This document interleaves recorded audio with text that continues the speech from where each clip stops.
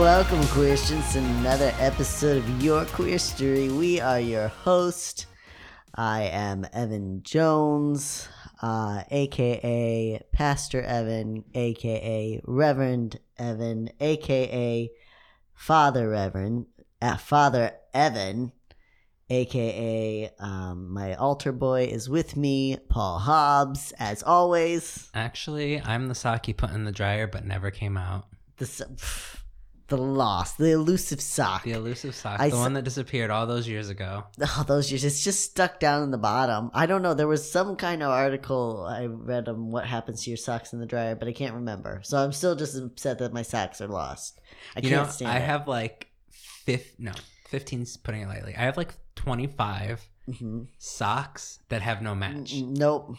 And I'm like, I hold on to them because I'm like, I'm going to find it one day. It's going to come out and it's going to be there. I give a sock 3 washes. If it doesn't come back, I throw it away. You know what? There's another podcast that I started listening to. I can't remember the name of it. Sorry, you don't get your free shout out. Don't plug them. They were going to get a free one, but I can't remember the name. But you know what they did? They have like these little like lingerie bags and they would put their socks in there. And then they would wash them, and then the socks would just always be there. Well, we put Samantha's lingerie in the lingerie bag, and I put my binders in the lingerie bag. So how many lingerie bags can you have? A lot. Also, I wear a lot of socks. I would need a very big lingerie bag. You know what I tried to do? I tried to get all the socks that all matched, like all the same. It just never works. Just never works?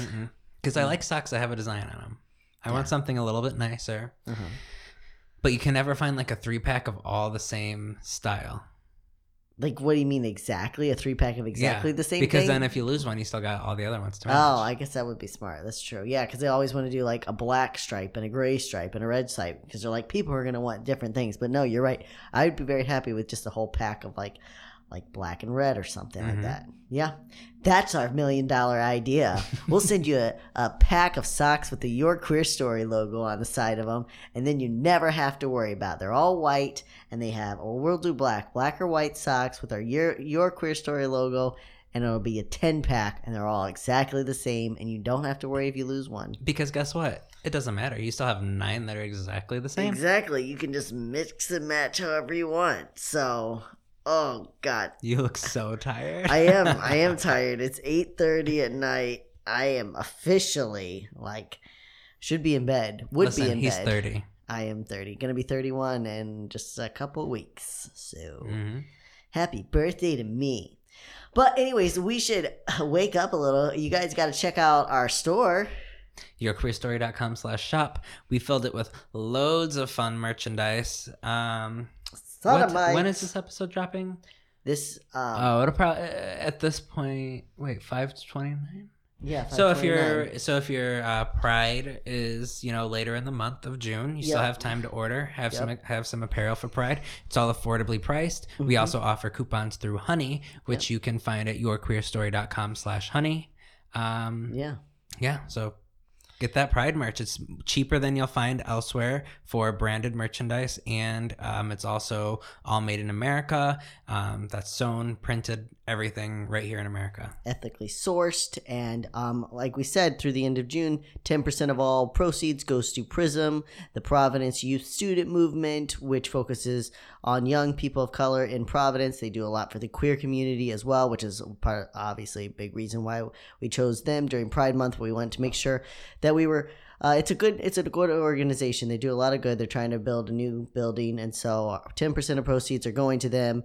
And so you're supporting queer artists and you're supporting people of color in a city. So it's all going to good stuff. And like Paul said, you can get coupons anyway. So even though it's $22 to $25, you save a couple bucks with the coupons, and you have some unique, good merchandise that you can wear. And you can let everybody know about your favorite podcast, or you can let them know that you're a big old sodomite. Exactly. And we just wanted to give a special thank you to our patrons for making this episode possible. We have hit our next goal, and that means that, yes, we get to make yet another YouTube channel. We currently have a poll running to see what you would like us to do. And to vote on that poll, you can join us on Patreon for as little as $1. The voting ends at the very end of May. So 2 more days from when this episode episode drops, you have 2 days, so you better jump on now. Stop what you're doing. Drop what you're doing. Put this on pause and go on to Patreon and sign up for just $1 or $3 or more if you really want to support the queer arts, because we appreciate it, and so do our listeners who are listening to our silken voices. What? Make sure you vote for the cinnamon challenge, because I want to see the cinnamon. No, Evan do the cinnamon how challenge. about you don't convince people what they need to do? How about you let people be them? And well, be what true to challenge would you like to themselves? do out of the list? I'd like the challenge, like maybe like eat a Twinkie challenge, because I would love to do that. Or how about go out and buy yourself something nice challenge? No, there's a list. I hand selected. You know what another good one is on there? What? There's that mouth challenge, the mouth guard challenge. Do you know what that is? Where you have to read something through the mouth guard? Yeah, you put a mouth guard on. Okay, like that. I could do that. I think that would be great. I think that would be very funny. I feel like the cinnamon challenge is a little old. I mean, that's 2017, No, 2013? cinnamon challenge is a while ago. All Cinnamon right, challenge so is like who wants to see that again? me. You want to see the mouth guard challenge.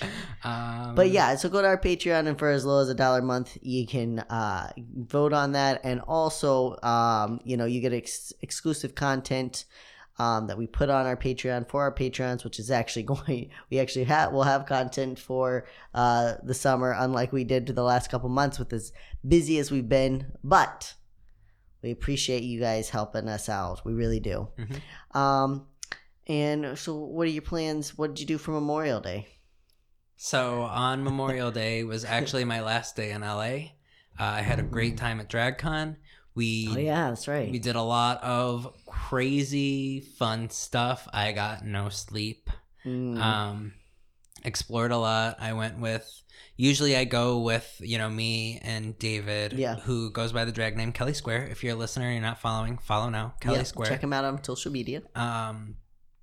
But usually it's me, him, and like 2 or 3 other drag queens. So they're all in drag doing their thing at the booth, and then I don't do drag, so I'm just there, just as me, when nobody obviously wants to talk to me. Everybody's there to see drag queens. So I just roam around and do my own thing. But this year, our friend Naoki's boyfriend went, who is also a really good friend of mine. So we got to go out and we did our one day there, because I do like to be there for one day and explore and see all the stuff. But after you've been there for one day, to me, it's like, okay, it's the same thing every day. So maybe it's different for drag queens. I don't know. But him and we went out and explored LA and just had a lot of fun. Yeah. He's from that area, so he knows all the good spots. He knows the spots. He knows all that stuff. So it was a lot of fun.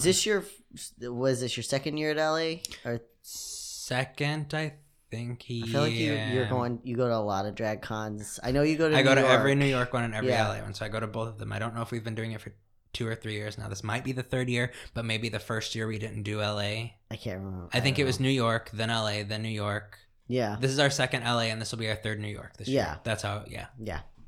Well, look at you. All dragged out. Yep. So, I had the exact opposite. I just enjoyed my day at home doing all the house chores that I haven't had a chance to catch up on after finally finishing my inventory. So I just took some time to relax, be with the dogs, the new puppy, Anna, our little cat, just enjoy time with my wife and our little fur family. That'll be my week this week, because as much fun as it is. I feel like every time you come back from a drag, I disappear for like a month. Exactly. You're just like can't do anything. So anyways, good things. Pride Month. Oh my God, we are like 3-4 days away from Pride Month. Yes. So oh my Pride God. Month is the I'm gonna shit myself. We are actually about to come up on our 1-year podcast anniversary. Yeah. So we have that. We have Pride Month, and we have my birthday. Your birthday. Yeah. My birthday is almost immediately after Pride Month. Yep. Like this next month is like party fest for us. It's party non-stop. Not as like it was when we were younger, but it's definitely still and party. By party, I mean we sit around and, give each other a little punch on the shoulder. And we wear rainbow stuff and we're like, yay. And then people are like, oh my God, do you want to go out? And we're like, oh no. It's already 9. I don't know about that. I have to like psych myself up the whole year just to stay out all night on the Pride Parade, which I do love it. It's fun, but that's the only time of year that I still can like go all night, block party, and have a good time. And this month, not this month, Pride Month, we will be covering Stonewall. It is the 50th anniversary of Stonewall. Big deal. Yep. We'll also be covering a few other topics that are really, really important to queer history. We'll probably throw in a few mini-sodes, maybe Snapchat Pride Day. Yeah. You know, we're gonna be all over social media for Pride. We just what we do. That's where we thrive. Yeah, we're gonna be talking about. I'm pretty positive we're going to be talking about the pink triangle, which people have been requesting for a while. We've been wanting to cover for a while, but that, if you're not familiar, the pink triangle was the symbol that the Nazis made gay men and women wear during World War II and when they were putting them in the concentration camps. And then it just so happens that our last episode in June falls on June 26th, which is the anniversary of the national legalization of marriage equality. So look at that. Love wins. We're going to be talking about that. And we know there's going to be Stonewall stuff all over the place, and you should check it out because you know your history, but we're going to try to give you a really good series. I've been working on it for a little while. I want to give you a good, well-rounded series on Stonewall, so that's going to be a two-parter. And just rock it out. I can't wait. This is going to be a big Pride Month for us. It is. It is going to be a big Pride Month, and we hope you guys are psyched up. I still meet queer people all the time that tell me they've never been to a Pride. And I don't mean like some 14-year-old. I mean like someone who's like been out and in the community for a while, and they're like, I've just never been to a Pride. I don't know how you go through life and don't go to a Pride. I don't know how straight people do it, let alone queer people. Pride is the most fun. Like, it's an entire day. I mean, it's a month, but the day of when the whatever celebration, parade you go to, or if you go to a couple of them, it's an entire day of just having fun, being your truest self out on the streets. Like, it's what straight people get to experience every day of their life. Yeah. Plus, like, an extreme party on top of it. You're just walking in a group and you know that everyone around you is queer. And that is cool. You don't realize how cool it is until the first time you do it. Right. Because you can walk down the street, like... I'm all pro, like, if you're in a queer relationship, walk down the street holding hands and everything. But still, like, you still feel like, are people judging me? Or, you still feel the odd man out. You feel it. But, like, in this scene, you're just your truest, most pure self. And you can party and feel safe and accepted and loved and celebrated. It's just amazing. And it's so supportive. And especially now, like, you'll have a lot of friends. You'll have a lot of straight allies that come.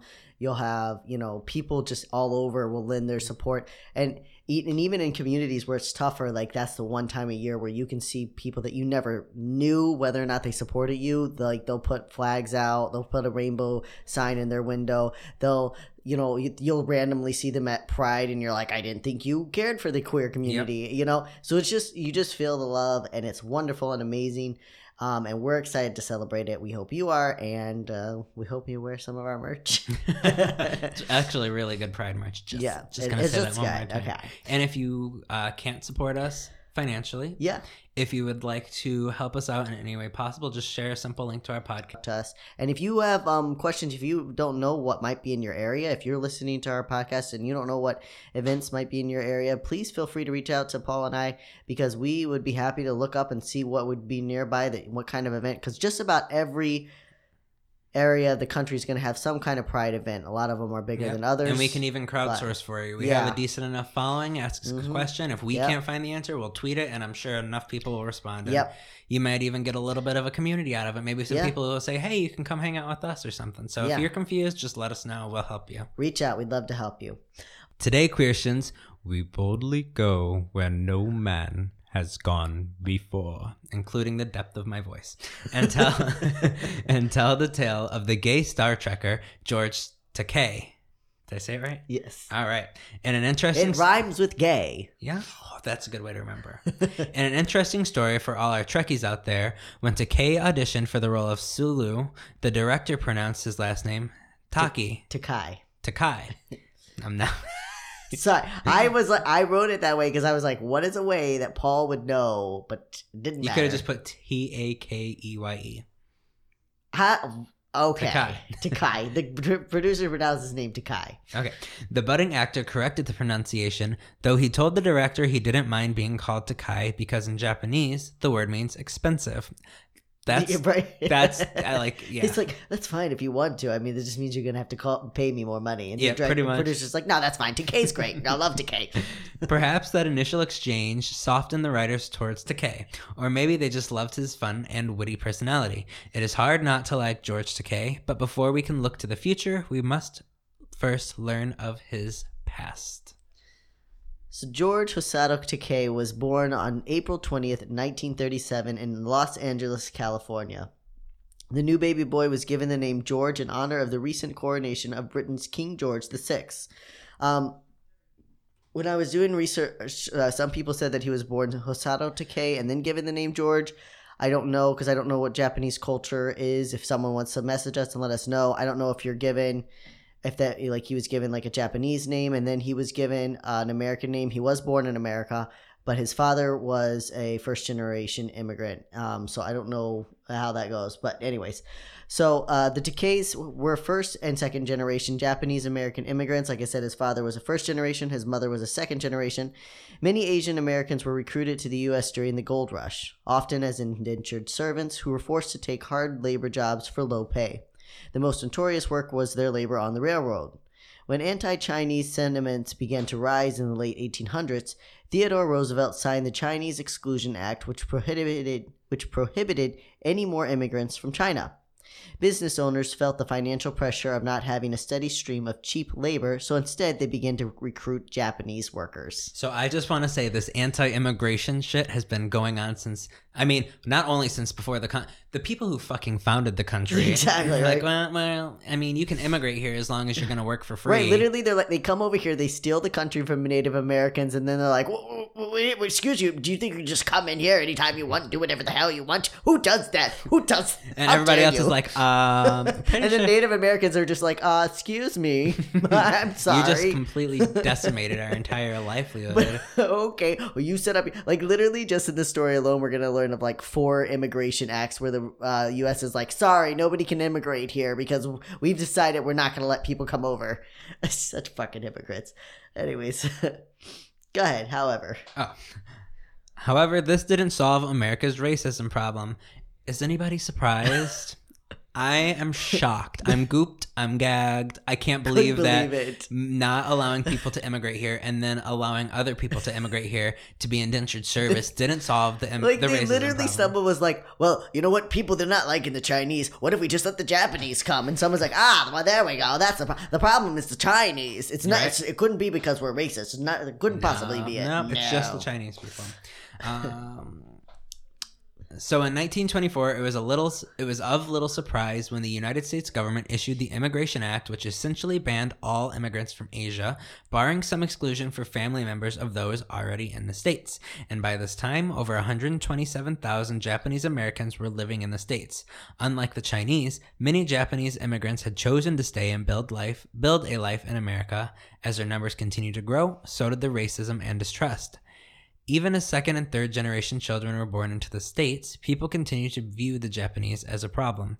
The anti-Japanese propaganda in newspapers, radio programs, and even TV was in full swing decades before the Pearl Harbor bombing, which is why events on December 7th, 1941 were so devastating for all Americans, but especially Japanese Americans. Okay, so when I was doing research, I watched so Amazon Prime has a couple of decent documentaries on Japanese internment camps. I wouldn't say any of them were great. There was one that was very emotional. It was just survivors of the and we say concentration camps, because activists today are asking that people call them concentration camps as they are. But if you look on any documentaries or if you look on any government like documents, they're still called internment camps. But anyways, because internment sounds so much better. So exactly. Wow, we shouldn't call them concentration camps. We're not. We weren't the Nazis. We weren't the Nazis. We just locked them up. We fed them, right? It's literally like the slave, like people like we're talking about slavery, and they're like, okay, well, you know what? Most slavery wasn't that bad. I mean, we gave them a nice place to sleep, and we fed them well. Sure, we beat them and cut them, and that was only some of the slave. That was only some of the slave owners. Most of the slave owners treated their people good. Those are little arguments I've heard before. That's why we should keep the Confederate flags up, because we are honoring the ones who took care of their slaves. The ones that were good slave owners. Hey Christians, today's episode is brought to you by Honey, the incredible browser extension. Honey searches the web for you and automatically applies the best coupons to your order. I have personally saved a ton of money using this extension. When we upgraded our audio equipment, we saved around $20. That was just one purchase. The average Honey user saves $30. How could Honey be any better, you ask? Honey now offers exclusive coupons for the Your Queer Story merch shop. So make sure you check it out while you shop for your new swag. To learn more, visit yourqueerstory.com/honey. Again, that's yourqueerstory.com/honey. Anyways, so all this to say, so I watched a couple documentaries. So one of the documentaries was very emotional and is about former concentration camp survivors who were now decades and decades later, they were on like a retreat, and it just shows them working through what they went through. It was very emotional. It was very good, but it was just them talking about their experiences. It wasn't an actual documentary in that sense. The other one was originally from 1946, I want to say, and then remade again in 2017. But it had in it a 10-minute propaganda film. You know, and so if you don't know the movies back then, when you went to the movies, you went to the fucking movies. You were there for hours because your feature film, the reason it's called feature film is because you would sit there and you would watch cartoons, you would watch like announcements from the government, you would watch all these kinds of things, and you would watch propaganda films all before you got to your feature film of what you were actually there for. Jesus. Yeah. So but you actually got your money's worth then, you know? Yeah, that's true. Right. So, anyways, there was a propaganda film that made me want to pull it made my skin crawl, where this like old white guy is talking to another guy that's supposed to be Uncle Sam. And he's got a smile on his face the whole time, but he's just talking about how the Japanese are just messing up the country. He's like, it's not their fault, but you know, and he's just, the way he's talking about it, it makes you want to pull your fucking hair out of your head because it's so racist and it's so awful. But this is the kind of stuff that was being showed to Americans and helping spin this anti-immigration, you know, the same shit that we have today, just on social media. I don't know where I was, but anyway, this Japanese, this racism was building, and then Pearl Harbor happened on December 7th, 1941. So just 2 months after the bombing, Franklin Roosevelt signed Executive Order 9066, which authorized military commanders to designate military areas at their discretion, from which any or all persons may be excluded. Essentially, soldiers began going around and telling all Japanese Americans on the West Coast that their homes, shops, businesses, schools, etc. were now exclusion zones, so they couldn't live there.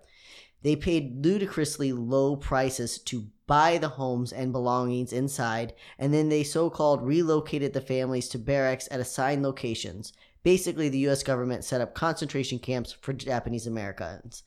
So they just went on to Japanese areas, and they were like, hey, this is an exclusion zone. That sounds really familiar to what someone in Germany did. Yeah, it does. I don't remember the name. This is totally different, Paul. It sounds awfully. Was that Hitler? Was that his name? Totally different. Right. They didn't have ovens, so it wasn't that bad. Right. They only stole all of their shit, moved them into a fucking barrack, and made them completely strip them of their culture and and liberties, their privacy, and lock them up like animals. Froze their assets, stole their assets, and no, you know what? That's absolutely nothing like what the other people did. It's not at all the same. Not during the same war either. No, no, we were so much better than them. And over 120,000 Japanese Americans were imprisoned, regardless of whether they were citizens or not, regardless of whether they were born in the United States or had legally become a citizen after immigration, regardless of whether they had ever even been to Japan or could even speak or read Japanese, regardless of their passionate commitment to America, and anyone who was considered a leader in the community was simply put directly in prison. Many families would go 3 to 4 years without seeing their fathers and brothers. How are we repeating the same exact thing today? I don't know. We don't learn from history. It's like every generation has to have their their version of this. Yeah.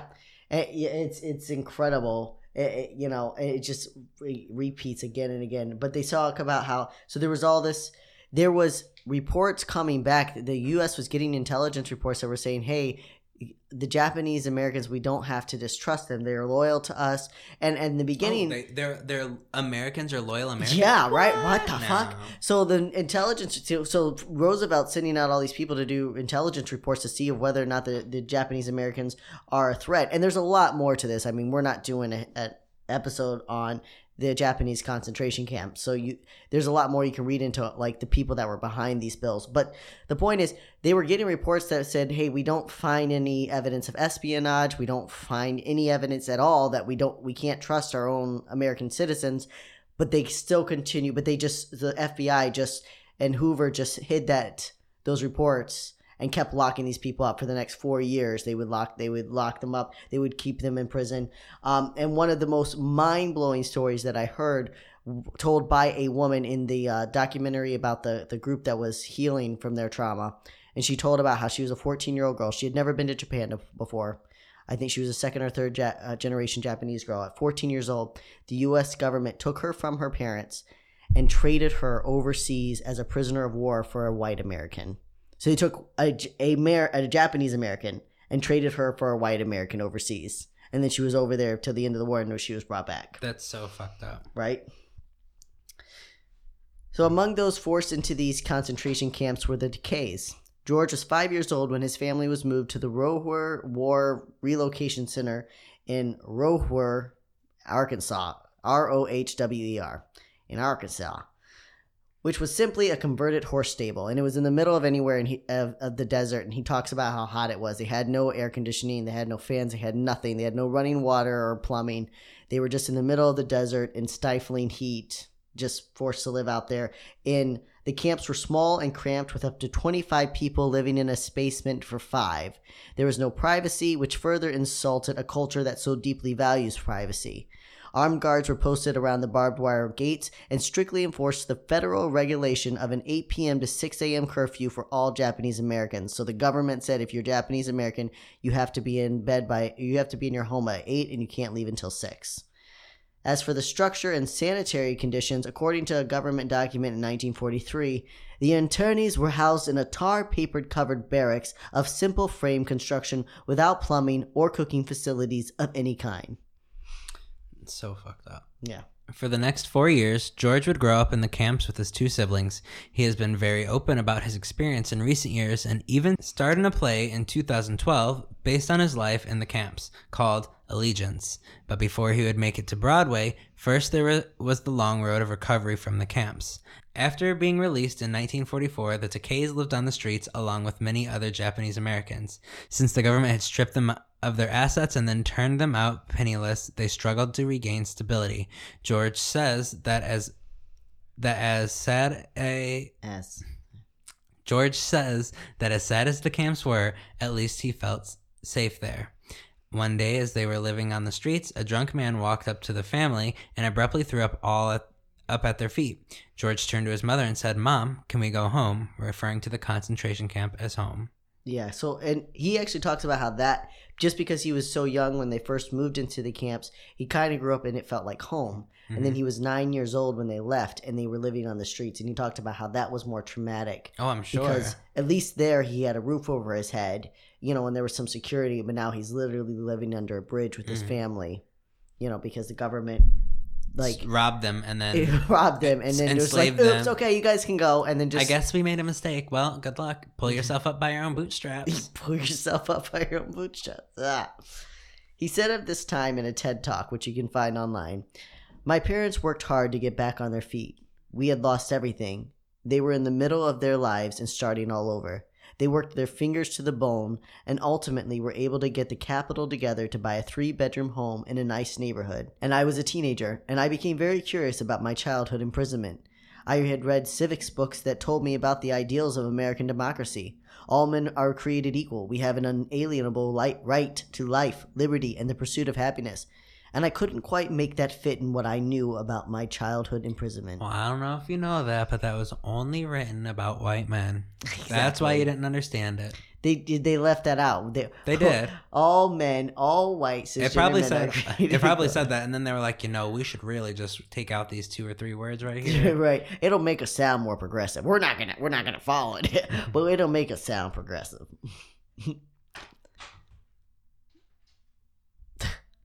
In time, the Takeis were able to rebuild. George graduated from Los Angeles High School in 1956 and then off to Berkeley, where he earned a Bachelor's of Arts in 1960 and a Master's in 64. During this time, George was picking up odd jobs in Hollywood, cultivating his style and paying his way through college. But his biggest break would come in 1965 when producer Gene Roddenberry cast George as the iconic Sulu in the original Star Trek.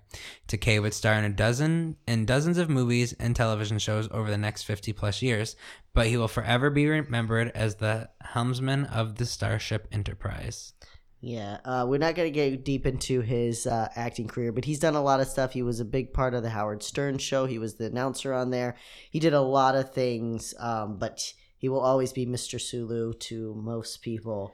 And we don't have a lot. We're not getting into the Star Trek for you Trekkies, but we at least pay tribute to him through this. So throughout his career, George's sexuality was an open secret. Even as early as the 1970s, he was advocating for gay rights, openly volunteering for various queer organizations, and dating around as much as he pleased. So he never, you didn't come out then, especially as an actor, especially when you're Mr. Sulu. And the thing with Star Trek is it only ran for 3 seasons, the original one.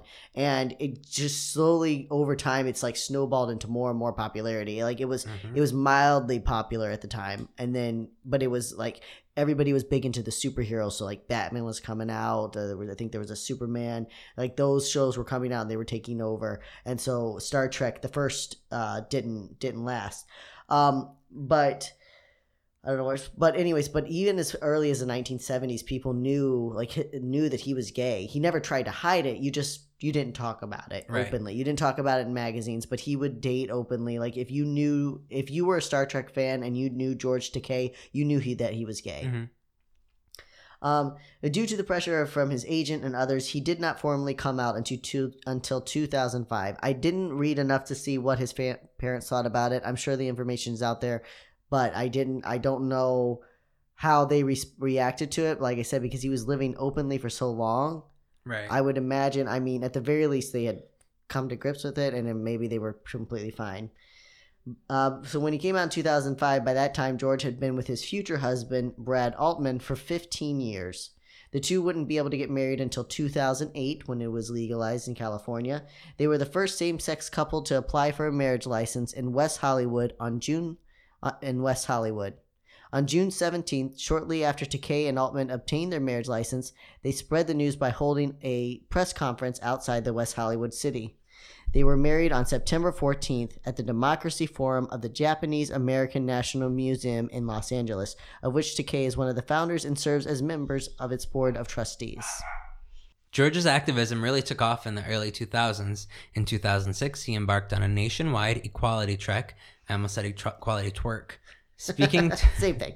Speaking tour sharing his life as a gay Japanese American, his 18-year relationship with Altman, frontrunners, and Star Trek, encouraging others to share their own personal stories.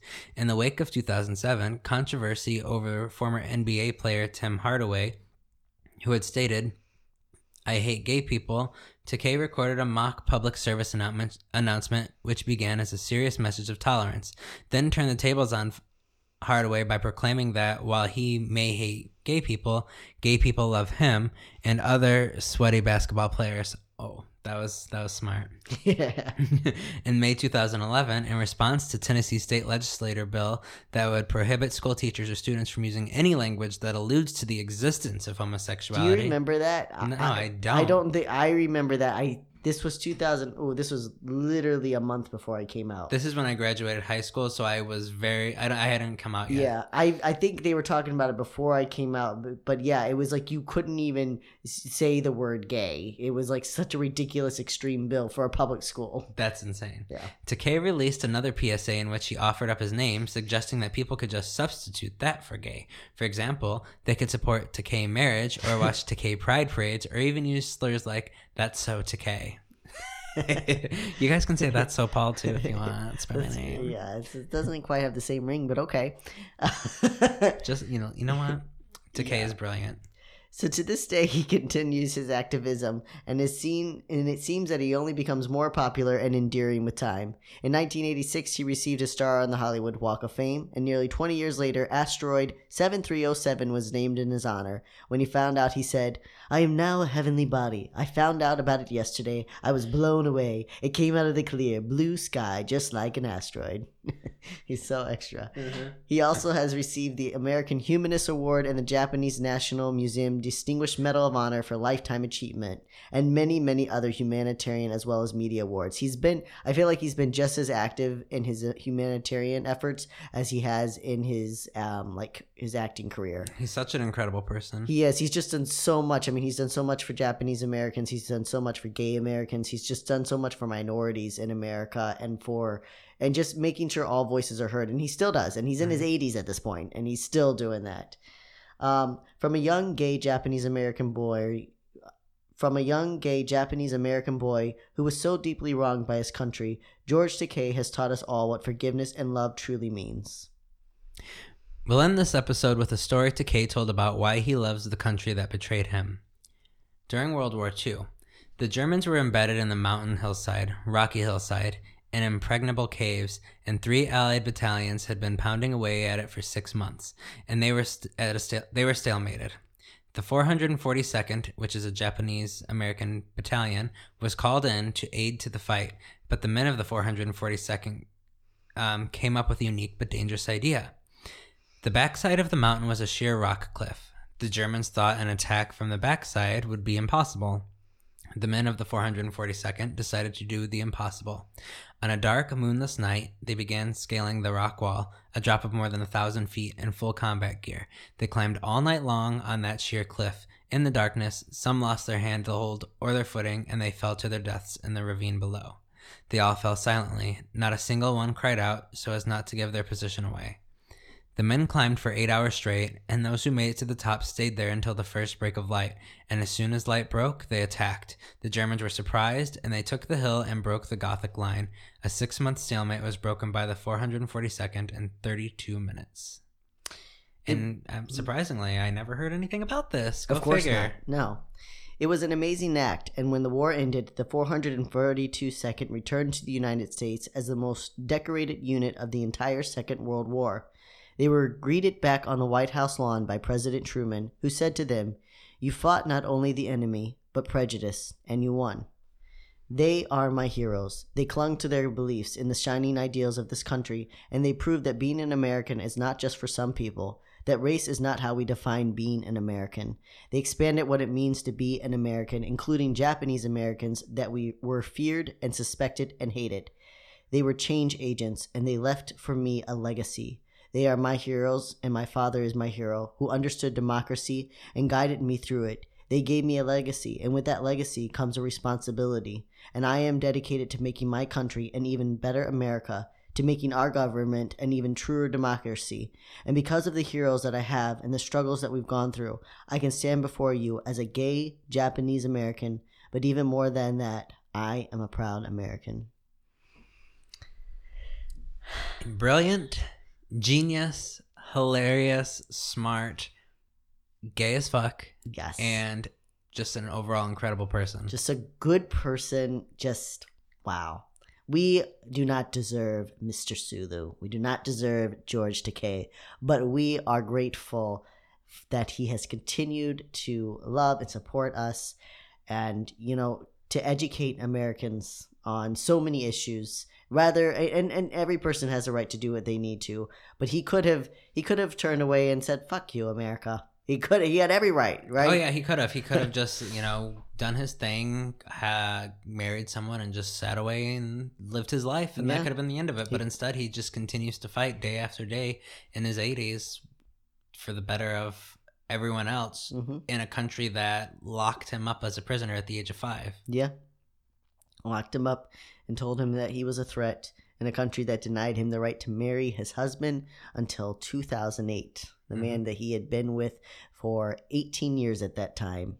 18 years waiting to marry the love of your life. All those drunk straight people who got married in Vegas, their marriage was it's so sacred. much more valid. It's fucking sacred, Paul. How dare you? I know. But anyways, guys, so this is your last episode of May with Mr. George Takei. And bringing us into Pride Month. I couldn't think of a better person to do it. I could not think of a better person. We're excited. We hope you are excited. Share our link. Tune in next week for our episode on Stonewall. Episode 1 of 2 of Stonewall. Episode 1. And like I said, especially Pride Month, if you want to show some love to your queer artists, share us up. Put us out there. Leave us a review on iTunes. Yeah, review on iTunes helps too. Mm-hmm. And reach out to us if you have questions or if you just want to chat or if you're feeling lonely in Pride Month or if you are feeling happy in Pride Month. Reach out to us. We want to talk to you guys. So stay queer. Don't get a lobotomy. We love you, our allied hookers. Our little suckling sapphis. And our proud homocrats. And our sodomite circus. Bye.